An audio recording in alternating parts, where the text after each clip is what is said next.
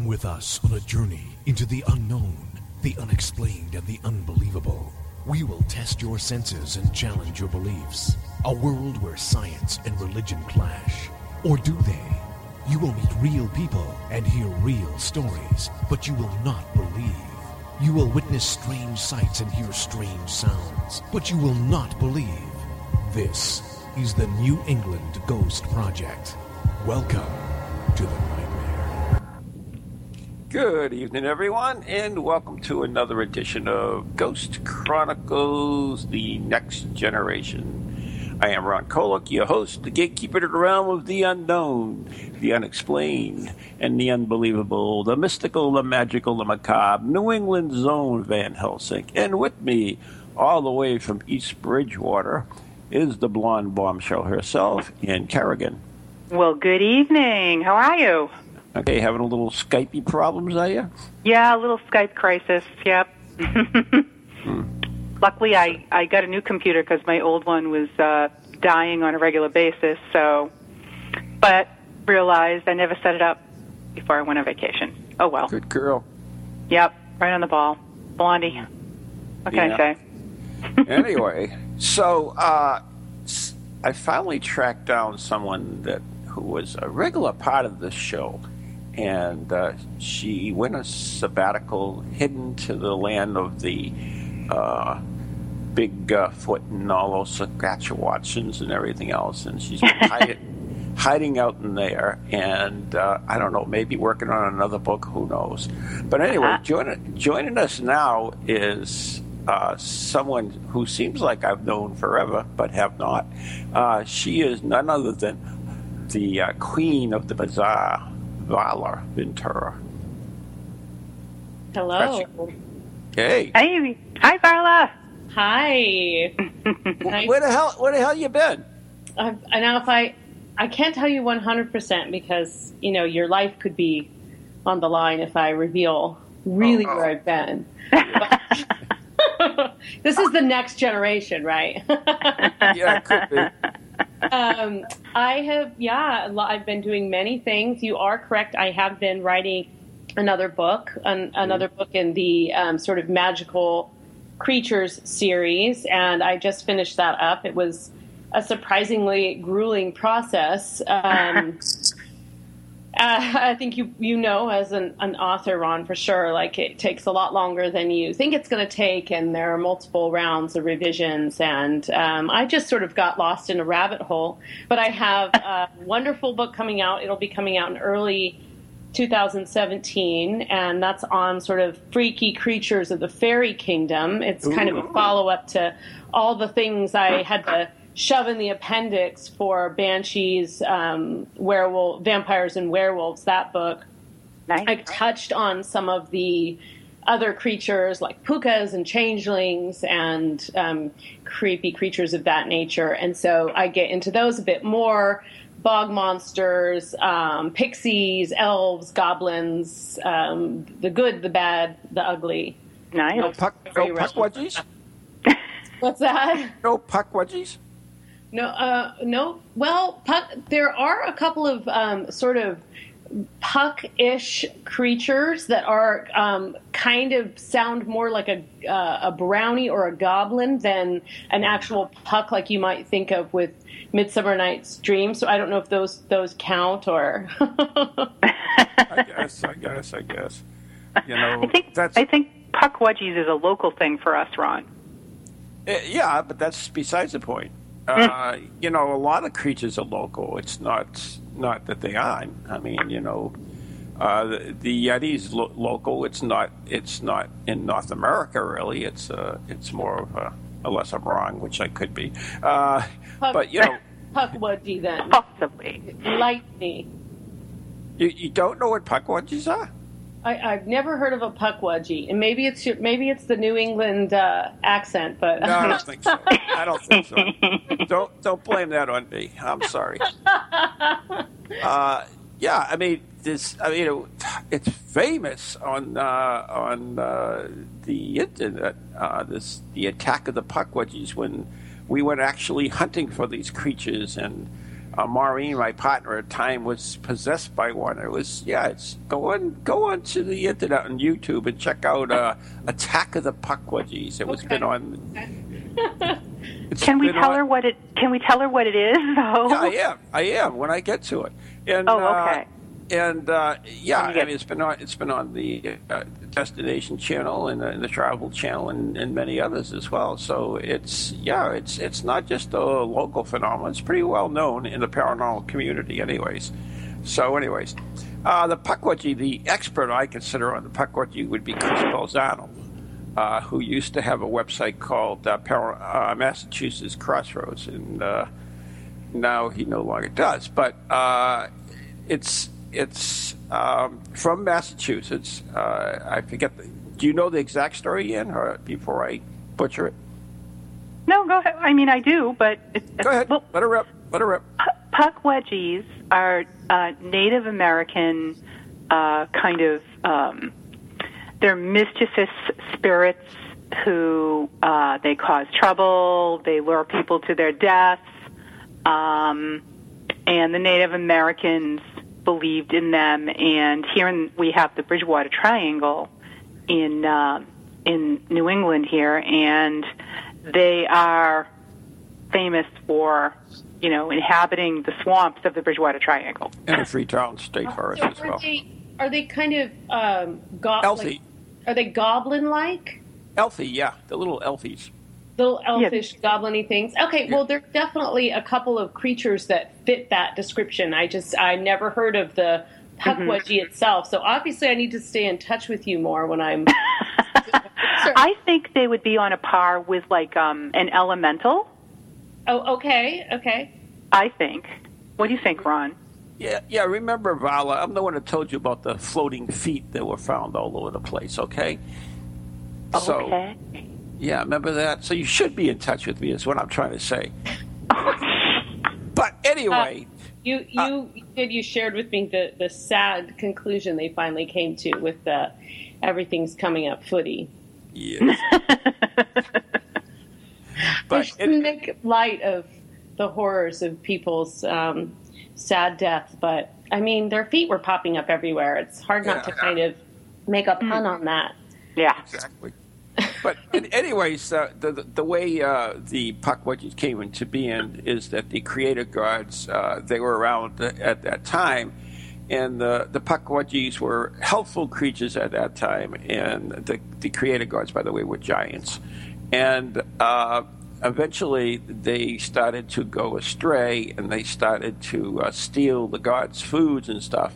So the creator god sent his son out to deal with them, and they ambushed him and killed the creator's god's son. And so he went after him. He got him, and he grabbed them and squished them and threw them all over New England. So since then, they've been going around doing bad deeds and luring people to their deaths and stealing their souls. So basically, just like generations of revenge. Yeah, kind of. Or normal revenge. Yeah, I can really get behind that. So. I've actually run into a couple of them in my paranormal investigating. Other than the Freetown State Forest, but people who have experienced these little creatures. So, you never know. Yeah, they sound very much like a sort of a hobgoblin or another kind of destructive pixie or something like that, where it's although they sound a little more vengeful for the most part. Yeah, things like hobgoblins are pretty nice unless you get lazy or you leave them out curdled milk or you give them leftovers instead of preparing their own plate and things like that, and then they'll sort of wreak havoc. Hobgoblins and brownies are kind of like the gentle version of hobgoblins. They don't necessarily lure you to your death, but they certainly don't do anything to prevent you from, putting yourself in peril or, and banshees are kind of like that too. They're not really there to lead you to your death, but they are there to let you know that death is waiting for you and is knocking at your door, and they might, even inadvertently cause your death from fear of the banshee. Oh, that's a shame. Ooh, okay. Wow. So, I I always mean, thought brownies just sold cookies. no, that's the Boy Scouts. Brownies are Girl sort Scouts. So the brownies, I think, are the Welsh equivalent. I believe that brownies tend to. The word brownie comes from a Welsh word that I would totally butcher if I tried to say, but it was translated in English as brownie. You would call them hobgoblins in England. In Ireland, they're called many different things. Pixies. Sometimes they're just referred to as fairies. That whole realm is sort of interchangeable. There are so many terms that, the word fairy can mean so many things, and the word brownie and imp, and, there's a lot of different variants, but, some of them are particularly creepy and evil, and some of them are just sort of going about their business, and should you happen to cross them, you have to be very clever to outsmart them. They love to make fools of humans, of course, so that's not very hard. It's not hard to do, right? You're absolutely right on that one. So we have all these creatures, and you mentioned fairies. Now, are there good fairies and bad fairies? Well, I don't like to think of them in quite such terms of good and bad, because I think the fairy realm is a realm that is magical, but it's not necessarily invisible or inaccessible to us. It has a bit of an overlap, and time and history and folklore and fairy stories have been part of our culture. Since the beginning of time, these sort of stories about things that live beyond the warmth of the campfire. So I've been asked this question a lot about mermaids. Like, are mermaids evil because they really like to lure men to their death? What woman doesn't?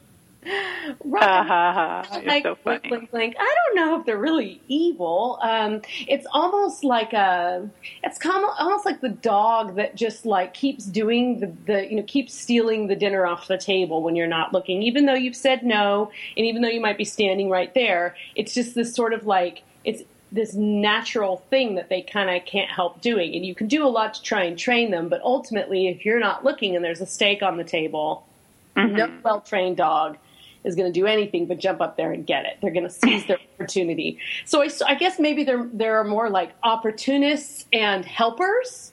There's fairies that give and fairies that take. And it definitely can, the stories do, while there's consistencies over like, a particular creature, which is kind of how you end up grouping them, there's a lot of variation in the individual and how they interact. Leprechauns are a great example. There's a collection of stories that I was just reading as I was kind of going back through the manuscript before I turned it in, and there's this great collection of stories that were from like turn of the century Ireland, or maybe like late Victorian era. And they're about leprechauns, and there are 3 different stories. And one is about someone who outsmarts a leprechaun. One is about someone who totally gets duped by a leprechaun. And the other one is about someone who everyone in the village thinks he's in cahoots with the leprechauns because he doesn't drink and he works hard. And so they assume he won't come down the pub, and they just assume that he is like hiding, and they get mad at him because he won't tell them where the leprechaun store is, and he's saying, no, I don't, I'm just hardworking, I don't drink my money away. I mean, he's just like, I'm just a regular guy, and they're saying, yeah, well, that's what someone who's hiding the leprechaun would say. Ultimately, he kind of dies alone and as a pauper because nobody believes him, so he kind of becomes ostracized. So those are the same creature, but 3 very different stories that involve them. The creature's behavior is somewhat consistent, and their appearance is somewhat consistent, but overall, the individual is sort of, there's so many variants. Right. It's like, come to the pub. Come to the pub. You don't come to the pub. So, you die alone, right? Right? the roof, and then on top of that, your crops are prospering. Well, that's probably because you're working from sunrise to sunup, and you get a good night's sleep, and you can put all the energy in, and you're not spending any of your money on drinking. So, as a reader and as an observer, you can read that, but in the time and the way that it's told, he's really kind of holding out on them. Right. Now, you've written quite a few books besides Beyond Bizarre and the other bizarre book, as well as Mermaids. And so why are you drawn to all this weird stuff? I'm just saying. Yeah, I mean, funny to ask. My type of girl, but that's... Yeah, right? Why are you drawn to this kind of weird stuff, I should ask? I was raised, I think, in an environment that fostered weirdness, and I never really thought about it until I became an adult and, a young adult, and was kind of out in the world, and I sort of was gravitating toward the other weirdos. And, I realized, no, not everybody was raised with Halloween decorations up year round. Not everybody's mother had ghost books, fairy books, and, Dion Fortune and Aleister Crowley on her bookshelf for you to just peruse as if you had any idea what, the book of the law was when you're 7. Of course you don't, but you're getting something from these things, Ouija boards. And so, and I was, we spent time in cemeteries as a child. I have very, very early memories of being in cemeteries. I'm talking like 3 years old, 4 years old. Oh, wow. Iconic. You're so small then, and you're just looking at these beautiful statues. And at the time we lived in the San Francisco Bay Area, and you may be familiar with almost all of the cemeteries in the San Francisco Bay Area were moved in the 1930s. They were moved south to what is now known as the City of the Dead, and that's Colma. It used to be flower fields down there. That's a whole story in and of itself. But the entire there are 2 or 3 spots where there's still a cemetery. There's the Presidio National Cemetery, which was not moved. There was the one that's at the Mission Dolores, which is a small little one. It was also the one that's in Vertigo, the movie Vertigo, where she goes and she sits on the grave. Okay, so that one's still there. And then there's a columbarium, and there's a couple of sort of like stray graves, and then there's, the remnants of them. And constantly in San Francisco, as in particular in the area around the University of San Francisco, which is kind of in the center of the city, there was a huge cemetery there, and frequently they'll be doing, they've got to do retrofitting, earthquake proofing, or they're putting in a new building on the campus.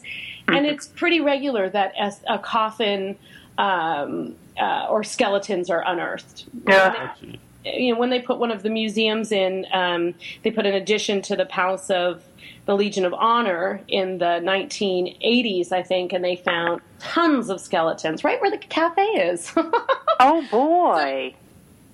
So, I think I grew up in, spending time in these old cemeteries and having these impressions. And so to me, I was never afraid of ghosts. I've never been afraid of ghosts. That's never been something that I've been fearful of. I think that's been the least of my concerns, and still is in the modern world. But I really attribute that to how I was raised, and that I was raised to not think that was a scary thing. Oh, that's awesome. Can I ask now, so they moved, just because I'm a cemetery person. Oh, yeah. So they moved these... you are. Yes, it's a fascinating story. Okay, so what happened is in the late, I think it was in 1919 was the first vote. San Francisco was getting very crowded. This was long after the gold rush, and there was the railroad boom, and San Francisco was just thriving. It was this huge hub, but it was a very small area. It's a little peninsula, and, it's surrounded by water on 3 sides, and there's only so much real estate. So I think it was city council. It came up to vote. They put the vote up, and it was shot down. The people shot it down. No way, you cannot move the cemeteries. That's ridiculous. This now enter the Great Depression. It comes up for vote again. It's knocked down again. I believe I believe there wasn't a third time. The third time might have just been like, we're doing it anyway. So basically what happened is they did it anyway, but it wasn't until the 1930s. And at this point, you can imagine the economic state of the, of the country. And, there's a variety of reasons. One is real estate. One is, the belief, someone said, oh, well, it might be hurting the water system, and so sort of some things like that.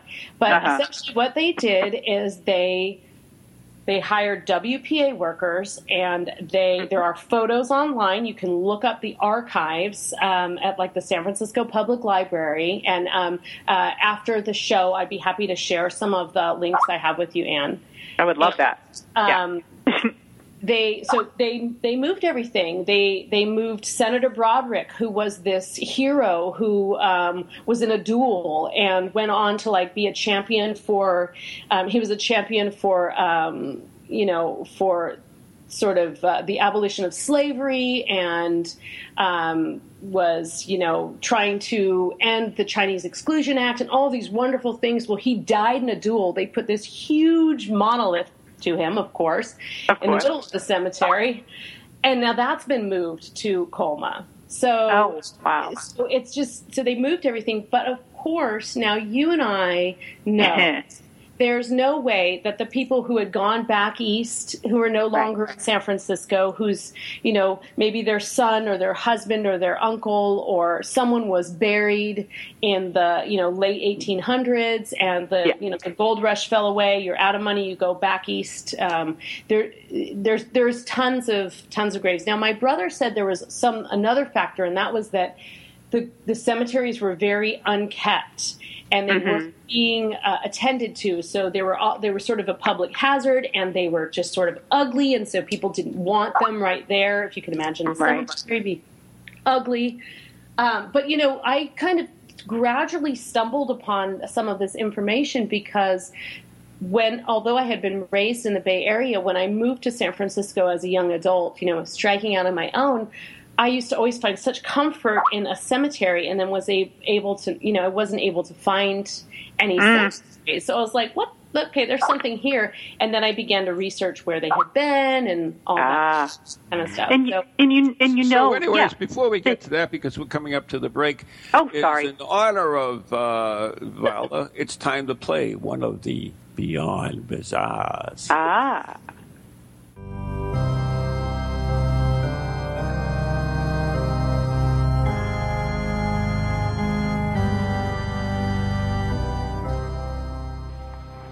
Lord of the Ring. More than 1 year after his wedding ring fell from his finger into the sea, a New Zealand man recovered the symbol of his love. When it slipped from his finger and sank to the bottom of the sea, Alakai Tamiope, who had been married only 3 months, did not lose all hope. He roughly marked the spot and pledged that he would find it. Using satellite coordinates and a prayer, he arranged to dive back in the spot where he believed it had disappeared. After searching for about an hour and a year, he spotted the ring shining through the waters. A fun little fact from Varla Ventura's Beyond Bazaar.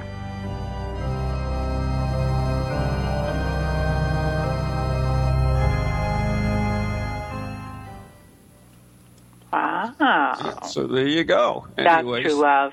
True love. True love. Marriage. Marriage. Here we go. They were actually hoping that would be Hobbit-related, but it wasn't. So we have no idea what they're playing, but that's good, the part about it, because, we can react to them. We're all surprised. So do you miss doing them, Varla? Doing who? No, Varla, doing these Beyond Bazaars. Yeah. Oh, yes. They were very fun to do, and it was great because I would. I still have my copy. I have a copy of the Book of the Bazaar and a copy of Beyond Bazaar dedicated to this, where I've actually X'd out the passages that I read so that I wasn't duplicating.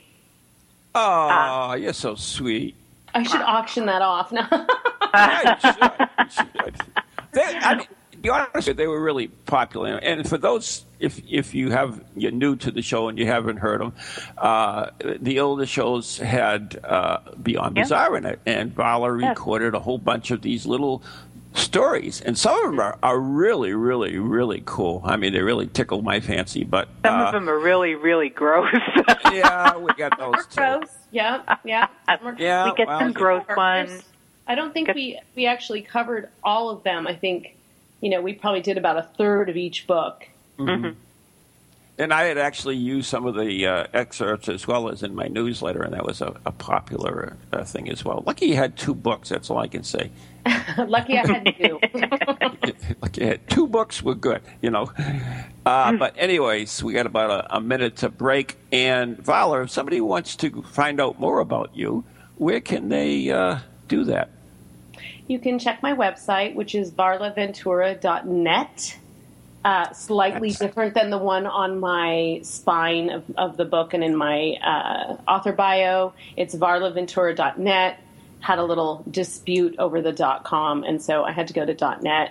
That's a boring story I won't share with you here. And you can reach me via email at varlaventura@gmail.com. And, of course, I'm also on Facebook. There you go.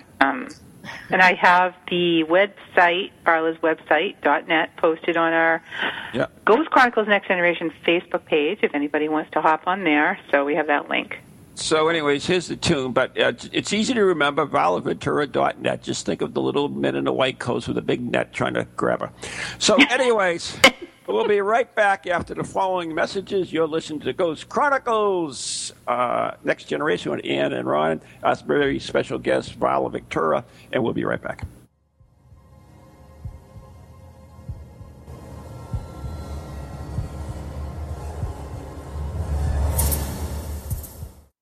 Hello, can you hear me? My name is Harry Price. I am speaking to you via the medium of the Ghost Box. Many of you will know I carried out the first live radio broadcast from Haunted House way back in 1936 for the BBC. Now, thanks to the wonders of modern technology, I am still able to keep abreast of 21st century ghost hunting by listening to Ghost Chronicles International on TogiNet, ParaX Radio, the Ghost Channel, and even on something called a podcast. 2 splendid chaps host it. One is an American who calls himself New England's own Van Helsing, although I have discovered his real name is Ron Kolek. The other is Stephen Parsons, and he's a paranormal scientist. Well, mustache, I'm required elsewhere on something called a K2. But don't forget, I'll be listening in every Tuesday from 8 o'clock in Great Britain and 3 o'clock on the American Eastern Seaboard. I trust you will join me there.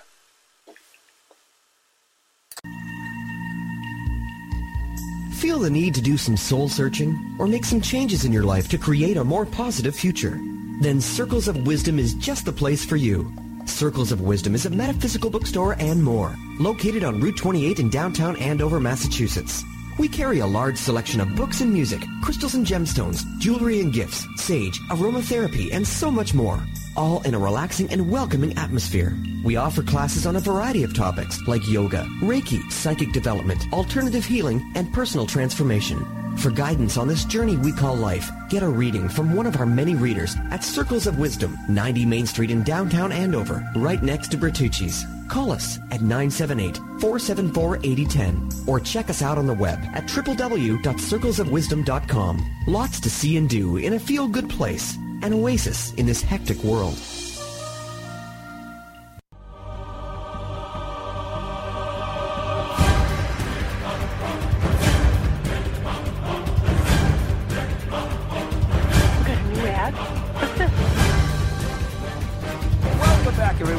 Chronicles Next Generation and was taken by the music. But that, of course, we all know is the theme to Van Helsing in our new comeback music after the break. Oh, cool. Thanks for cluing me in. Nice to know. Yes. You got to let it breathe for a while, though, because it's so motivating. And welcome back to Ghost Chronicles Next Generation with Ron and Ann and our special guest, Varla Ventura. There you go. There you go. Thanks for gluing me in. All right, but we're back. There you go. That's it? Okay.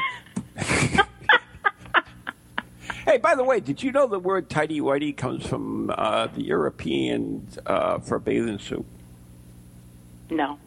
Yeah, well, it's just another weird fact. Thanks for sharing. Well, I try very much so. Okay, it's awesome. Yep. That's awesome. So we have a question from the chat from John, and John would like to know if Varla believes in sirens. Oh, yes, absolutely.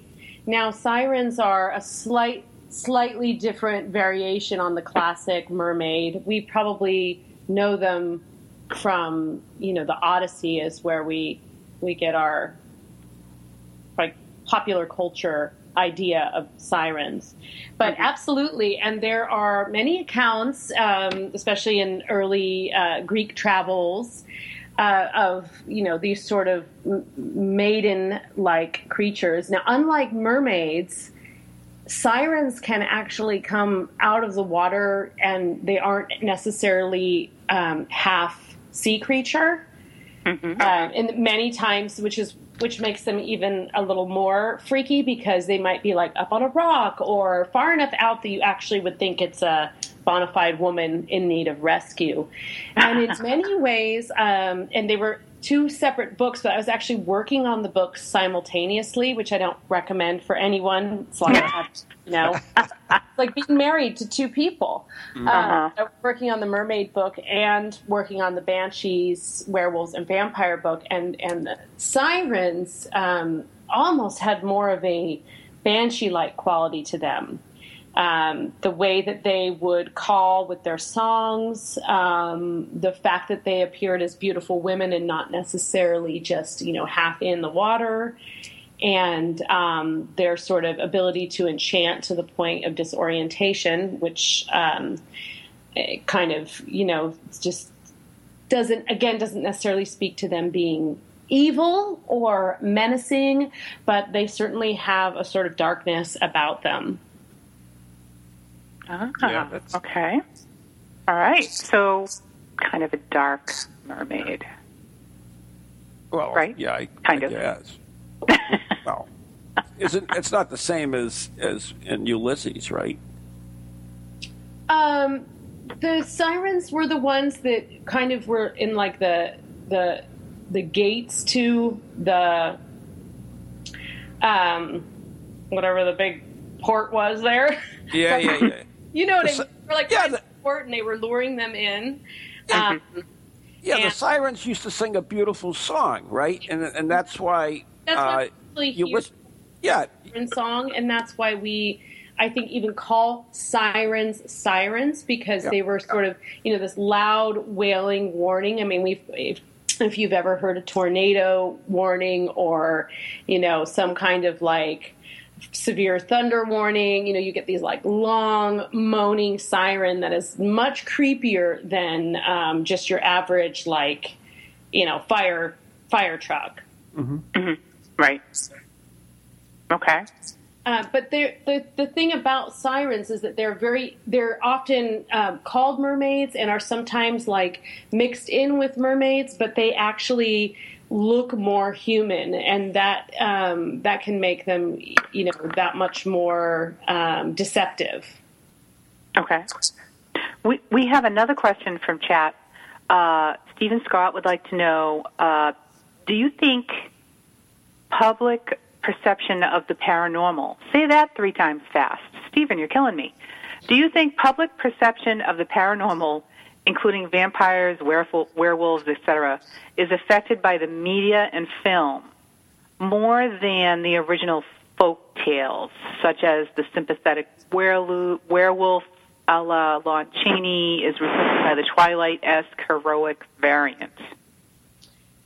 Okay, well, so I think that these folk stories that, we told around the fire, or that were rampant in places like, with the fairies, like especially in Great Britain, I think that was the popular culture of the time.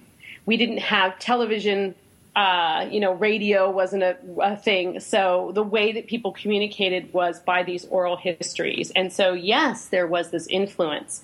Now, I think that he's alluding to sort of like the perception that we have now. So we had, the Lon Chaney role that became the sympathetic werewolf. We had the, very, the handsome, slightly victimized vampire. We had the haggish sort of witch. And, we can find examples of those, of course, in different stories. But I do think that with these kind of creatures, there is a certain amount of their identity that melds with the time. And in that way, I guess they can kind of, they can become immortal and perpetual because they become relevant to the time. They might be, misrepresented slightly, but nonetheless, they still, we're tapping into a specific aspect. You have something also like The Little Mermaid, which was this like, the Disney version, which was this like very upbeat, lovely, everybody singing, like, let's go to Barbados and have fun, dance with the lobsters and all of that. But in reality, the story, which many people know, the story is very brutal. I mean, it's just the description of her walking on the sand, and every step she takes is like daggers stabbing into her feet. It's this like crazy kind of sacrifice that she's making. And so you have like that kind of shift in like, oh, mermaids are, and I'm not here to knock, mermaids being lovely and happy and people really being into mermaids. But I think part of what we're attracted to is that sort of lure and enchantment. And whether we realize it or not, there's something sort of like morose and frightening about the idea of a mermaid pulling you underwater. And so I think we all kind of have that struggle inside. And so that we can really tap into that. And also, just the enchantment of the world under the sea and the many creatures that we don't understand. And, there's this sort of magic to it that... And it's a metaphor, too, for how, sure. women drag men down and eventually bring them to their doom. Yeah, it is now. Really? Yeah. Okay. All right. But that's it. I think that, in popular culture back in the day, these stories also served another purpose, and that was, to keep your children from playing too close to the bog, to keep your children from wandering along where, there were sneaker waves and high tide, to keep your husband from wandering along the road too late at night drunk because, the polka might come. So there are stories that exist. I mean, there's no either or. They exist because we have a need for them, but they also exist. So, yeah. So you saw, and I know you did the mockumentaries on the Mermaid, and what were your thoughts on those? Well, those are it's great for book sales. They came out they actually like the first one came out right as I was finishing. Among the Mermaids, and I actually was able to go back into the manuscript during, like my author review pass, and I asked permission from the publisher if I could add in a few passages because this mockumentary had just come out, and then while the book was already published, then there was like a follow-up. And the thing is, they do say in the beginning, people were like outraged that, that it was on, I think it was on like Animal Planet. And I guess there was a fairly brief disclaimer in the front saying like, this is all fictional. Mm-hmm. So many people were like, oh my God. And apparently, the National Oceanic and Atmospheric Association had to like issue a public declaration. Yeah, I know. Wasn't it a riot? We do not believe in mermaids. It was like, oh, great. Way to shatter the dreams of like every little girl. I know, right? It's like, mermaids aren't real. Just use it for PR or something. But they did a really, really good job of researching the folklore, of researching, the places where these, I think in one of the scenes they actually are at Kiryat Yam, which is this place in Israel, and that is a place that for many, many years like, I don't know, 50 years or something, they have this reward for anyone who can catch a mermaid and prove that there's a mermaid there, because there's such an old legend about a mermaid being in those waters.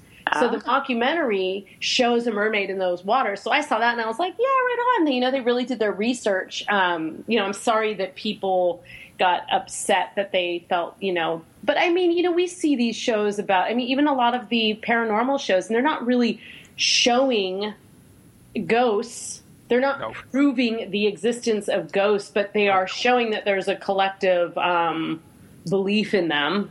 Right. Mm-hmm. And the shows themselves are definitely entertainment. Even we're talking about the ghost shows as well. Yeah. No matter how you look about it, you want to talk about it, that's what they are.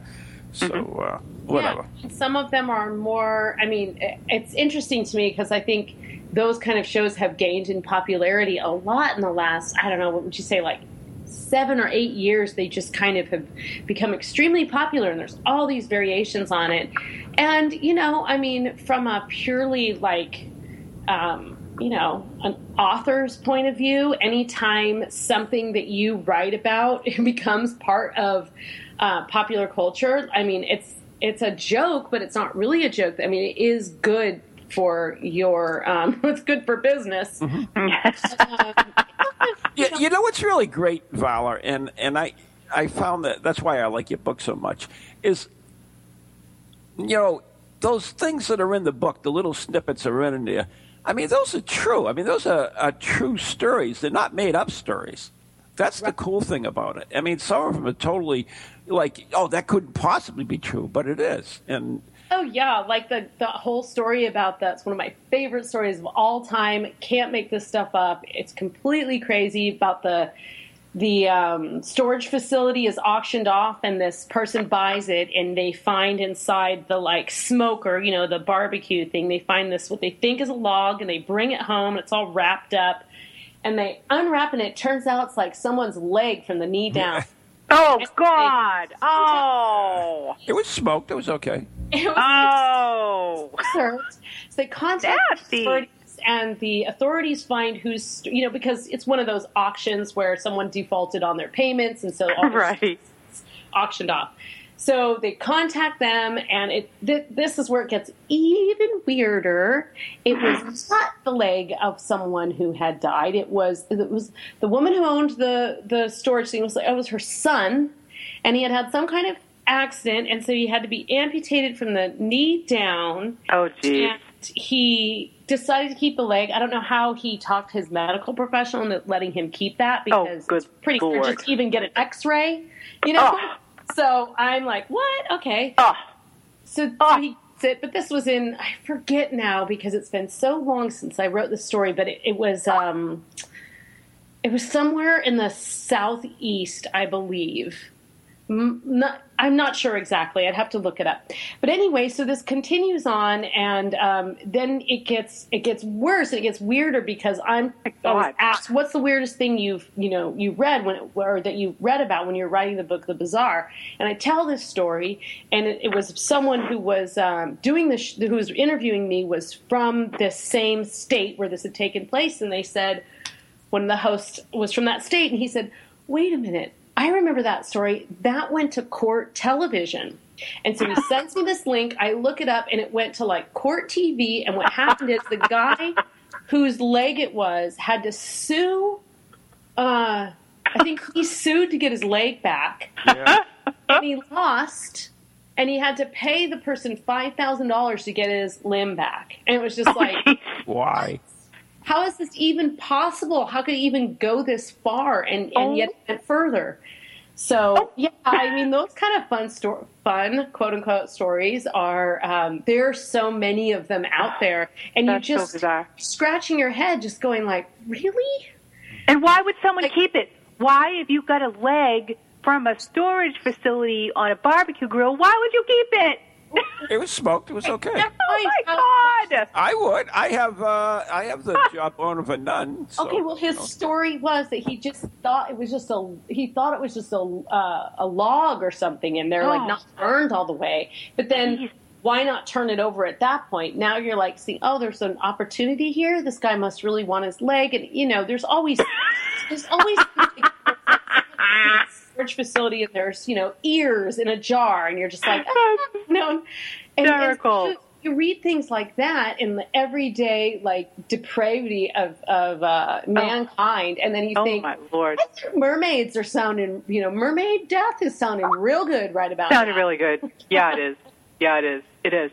Yeah. I have a question, Varla. Okay. Oh, okay. In all your before you ask you a question, why don't we play another Beyond Bizarre and get that in? This is a good break here since you have a question. We'll come back. We'll have Anne's question. See, that's a little tease for it. See? Okay. What's she gonna ask? Yeah, there you go.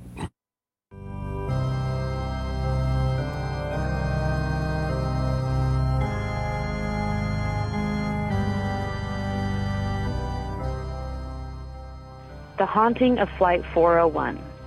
Between 1973 and 1974, on board numerous Eastern Airlines L-1011 jets, passengers and crew reported seeing, hearing, and even speaking to apparitions of Captain Bob Loft and Second Officer Don Repo. The ghostly crew members were both victims of the crash of Eastern Airlines Flight 401, which had gone down into the Florida Everglades on December 29, 1972. Passengers on separate flights correctly identified the deceased crew members, and flight engineers, pilots, and flight attendants all verified similar encounters with the ghosts of Loft and Repo. The crash and the reported sightings became the subject for The Ghost of Flight 401, a book written by John G. Fuller in 1983. Freaky fact from Varla Ventura's Beyond Bizarre.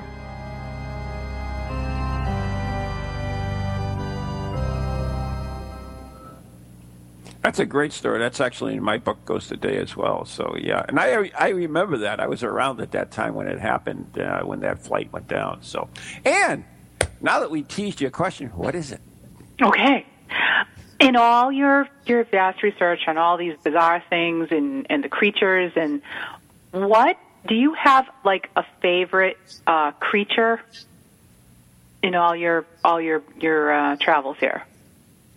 Creature. I would have to go with the Banshee. I mean, It's horrible to say that because they're not really misunderstood. They're feared for a reason. But there's something about just the lore around them, and there's something about they're almost trying to do a good deed. It's like this close to being a good deed because they're actually just warning you. Mm-hmm. There are variations, and we have warning ghosts in almost every culture, actually. We have many, many instances of warning ghosts, but the Banshees, specifically the Irish Banshee, mm-hmm. They straddle the world of ghosts and fairies in a way that few creatures do. And I think that that's really fascinating about kind of the fairy kingdom in general. And while I was writing this book, I did spend quite a bit of time in Ireland and had been there before.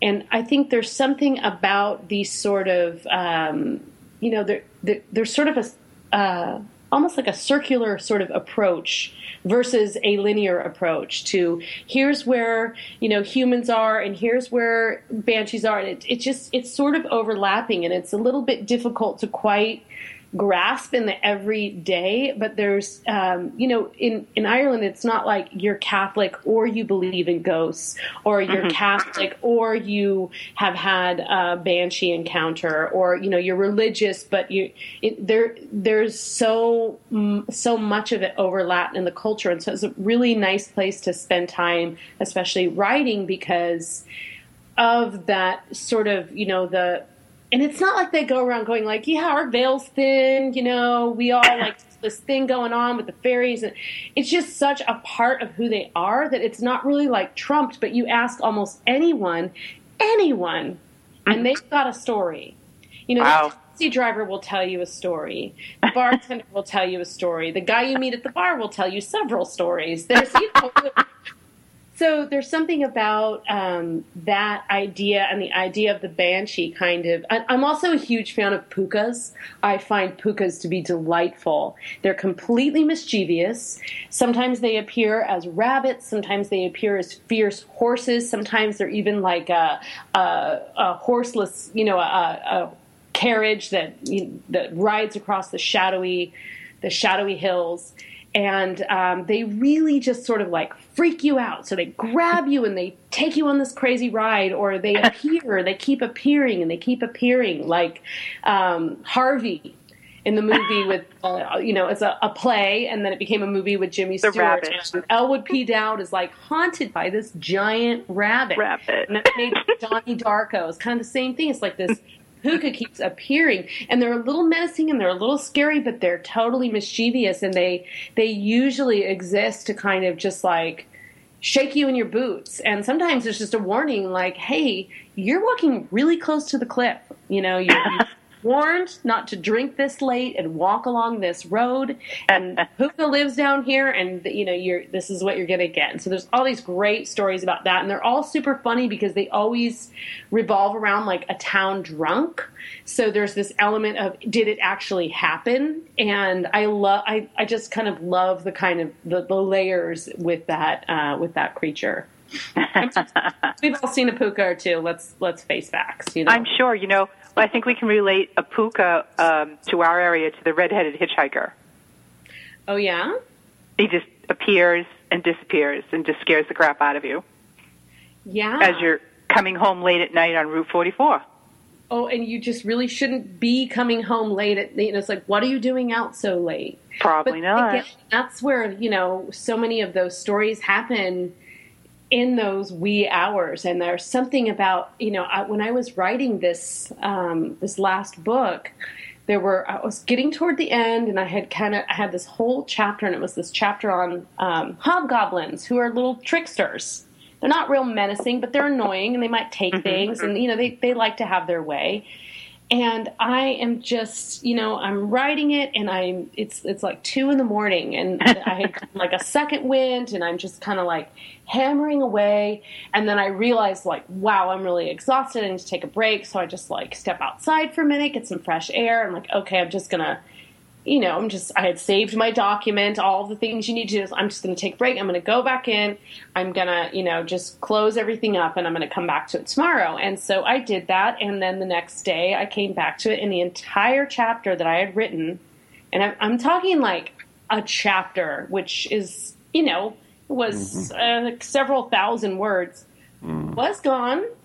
Oh no. Hobgoblins, completely hobgoblins. The chapter on the hobgoblin, and I was like, God damn it, they got me, Well, it could have been Mercury in retro, he gets blamed for everything too. No, it wasn't during a Mercury retrograde, and it also could have been exhaustion, copy paste, yeah, maybe hit instead of save. But it was, so I was able to mostly reconstruct it, but I never quite got the same thing back. And, I tried everything. I mean, I've been doing this for years, so I know all the tricks to try and recover things. And I just couldn't figure out what happened. Oh, no. I just checked Hobgoblins, bought myself another week with the publisher, said, hey, Hobgoblin-related incident. I need a little more time. They were very understanding. Just put it in the book. There you go. So anyway, have you dealt with trolls at all? A little. I was just discussing trolls the other day for a different project. I'm writing something about the Tooth Fairy. And one of the questions was, does the Tooth Fairy interact with, is the Tooth Fairy only for humans, or does the Tooth Fairy do other creatures, gather teeth from other creatures? And I just said, well, the Tooth Fairy it doesn't really do animals, but there are baby pixies and other things of the, elfin kingdom that lose teeth, except for trolls. Absolutely will not deal with trolls. Trolls are opposites. They don't get their adult teeth until they're adults, and they're just sort of rather grumpy and hideous. But we also know trolls as protectors, so they have a sort of a gargoyle-like quality to them in architecture and in mythology as well, where they are guardians, watching over the rivers and watching over bridges and caves and caverns. They do tend to be near water. They're not going to let you over that bridge.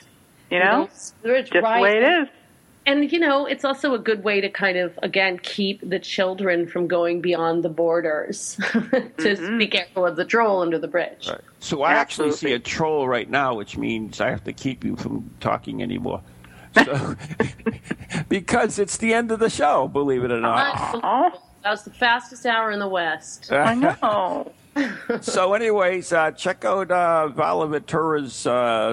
well, your new book isn't out yet, right? When's that coming out? New book isn't out yet. It'll be out in, I believe, March or April of next year, so we have to wait through the winter. I'd love to... I'll share information with you as soon as I have the press release for that. Very, very cool. And anyways, and mentioning, I'd like to mention something before we go too, and that is, of course, next month Steve Parsons will be over from the UK for a series of events, including Spirit Quest 2016, Angels and Demons. So check out my website, neghostproject.com, the letter N, the letter E, ghostproject.com. And, of course, on the 19th of August, I will be doing a pirate and ghost cruise out of Rye Beach. So come to that, because that's always fun. I get to dress like pirate, too, which makes it even better. That's the best.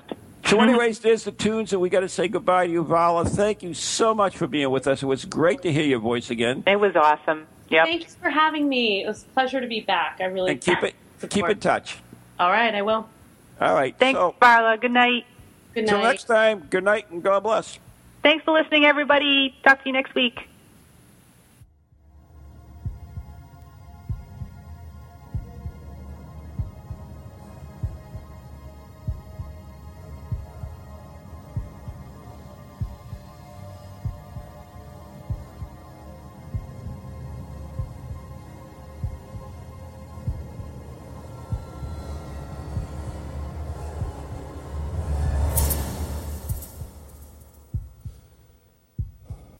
From ghoulies to ghosties, long-leggedy beasties, and things that go bump in the night. Deliver us, good Lord.